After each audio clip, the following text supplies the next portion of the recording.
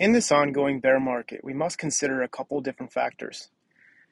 If you define bear market specifically, it's when the S&P 500 falls 20% from top to bottom.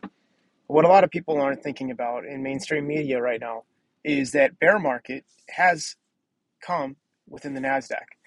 From top to bottom, especially intraday tops and intraday bottoms, we ended up seeing about a 23% decline in the NASDAQ, which by definition is a bear market within the NASDAQ, or specifically tech stocks. Now, when we think about the narratives that are fueling this bear market forward, it has been the Russian and Ukraine conflict.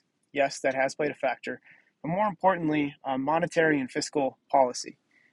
The reason why, and I've talked about this a few other times in a couple of the other Substacks that I've had, is that this has a lot to do with the economic cycle and how credit booms and busts fuel the economic cycle. So then we think to ourselves, with this, by definition, bear market now, what should we do? How should we think? And what exactly is a bear market? First, let's talk exactly about what a bear market is. Yes, by definition, it is a 20% decline, but there's two different types of bear markets. One is secular, and two is cyclical. And there has been many, many different 20% declines in the Dow Jones or the S&P 500 since for as far back as we can think of for the stock market.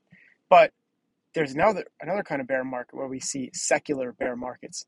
And these are usually coupled with major tops. And this is almost always what the perma bears will suggest that the next correction that we end up experiencing in the ongoing secular bull market, they suggest that every single time it will be a secular bear market. Now, there is really no true way to make sure that to really define or know today if this is the beginning to a secular bear market. But we must know the factors. And the factors is, let's talk about four major secular bear markets that we have experienced in the past 100 years. In 1929, we experienced the Great Depression. What ended up fueling this was an expansion of credit, specifically towards the stock market, which created a wealth effect. And this went on and on and on throughout the 1920s until it collapsed, until it popped. The credit bubble popped, which created a massive depression, people defaulting on their loans, and basically an economic reset. Once again, there's two factors here that this secular bear market had. Is number one, it was a bubble, and number two, you had the collapse of the credit system.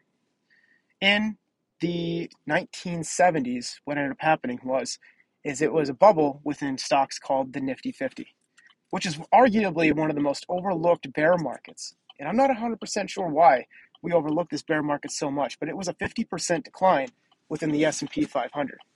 And yes, for those who are wondering, I'm driving.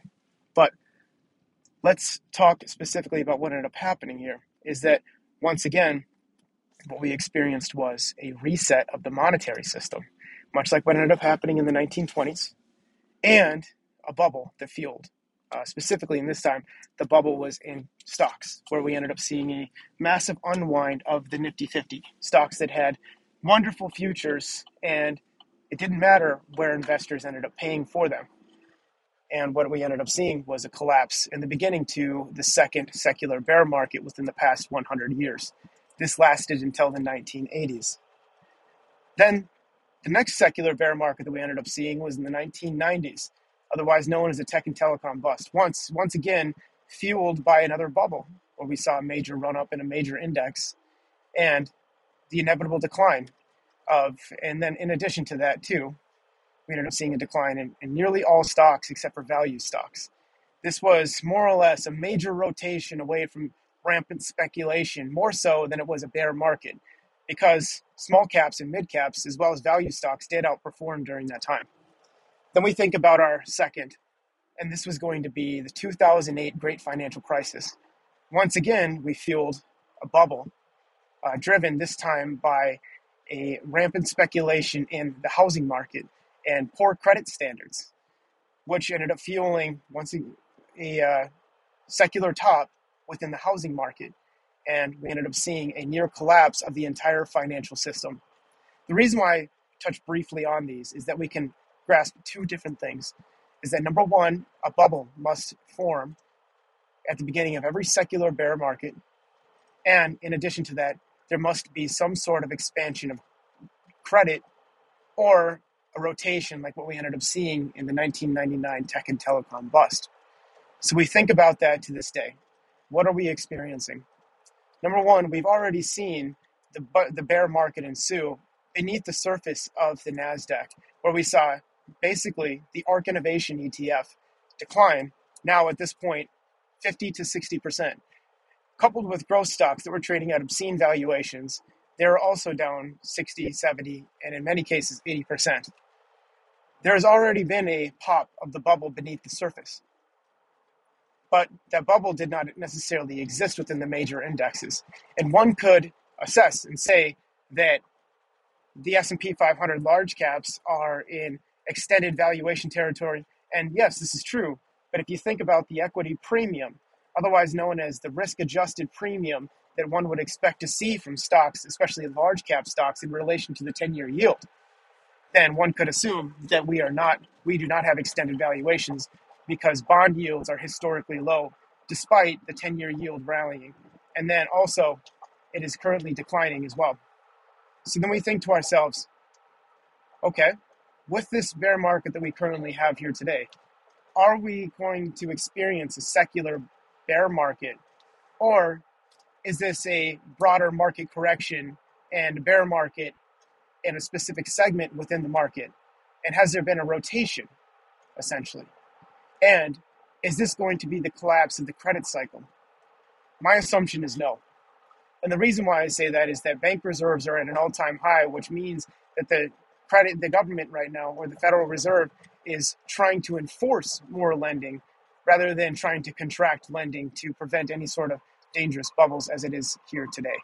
In addition to this has been nothing more than a really great rotation, because it has not necessarily been a consolidated bear market, or a broader bear market, I should say. It has been very, very niche and specific within tech stocks, and then also some large cap tech stocks like PayPal, and Square, or Facebook. But we've also seen energy rally, and we've also seen financials perform very well this year. So, with knowing that, we must assume something very, very important, that this does have to do with the cyclical economic booms and busts, meaning the cyclical factors that are driving inflation in the economic cycle. And I do believe that we are nearing the end of this. So if you think to yourself, is this the beginning? Because we are faced with the biggest question of them all, is this the beginning to a secular bear market, or is this a cyclical bear market? Secular means that there are underlying forces that are driving secular forces, right? That are driving the bear market, meaning a collapse of the Bretton Woods system, like what ended up happening in the 1970s, or the collapse of the credit system in the 1920s, or the 2008 great financial crisis, or a rampant speculative euphoric bubble, what ended up happening in the 1990s. And there was a bubble beneath the surface of the indices, but that bubble is all but deflated now. And now we have found ourselves reverting back to the mean. So one must assume that this is nothing more than a cyclical bear market in the ongoing secular bear market, which is the most probable situation. If we take another leg down, then another assumption that we must make is that we are faced with a secular bear market. That is the bet that we would be willing to place as investors, because the NASDAQ already saw the 23% down, the correction that it needed to see, the rotation that needed to happen in order to fuel the ongoing secular bull market. And yes, inflation is a factor. And yes, the economic slowdown is a factor. But if the Fed does tighten, and with obvious leading indicators showing slowing economic growth, the only assumption that we can make at this point is that this must be a cyclical bear market, and that the bottom, or at least being near the bottom, must be close, if not already happened. Thank you for tuning in to Blue Suit Podcast, and until next time, you stay classy.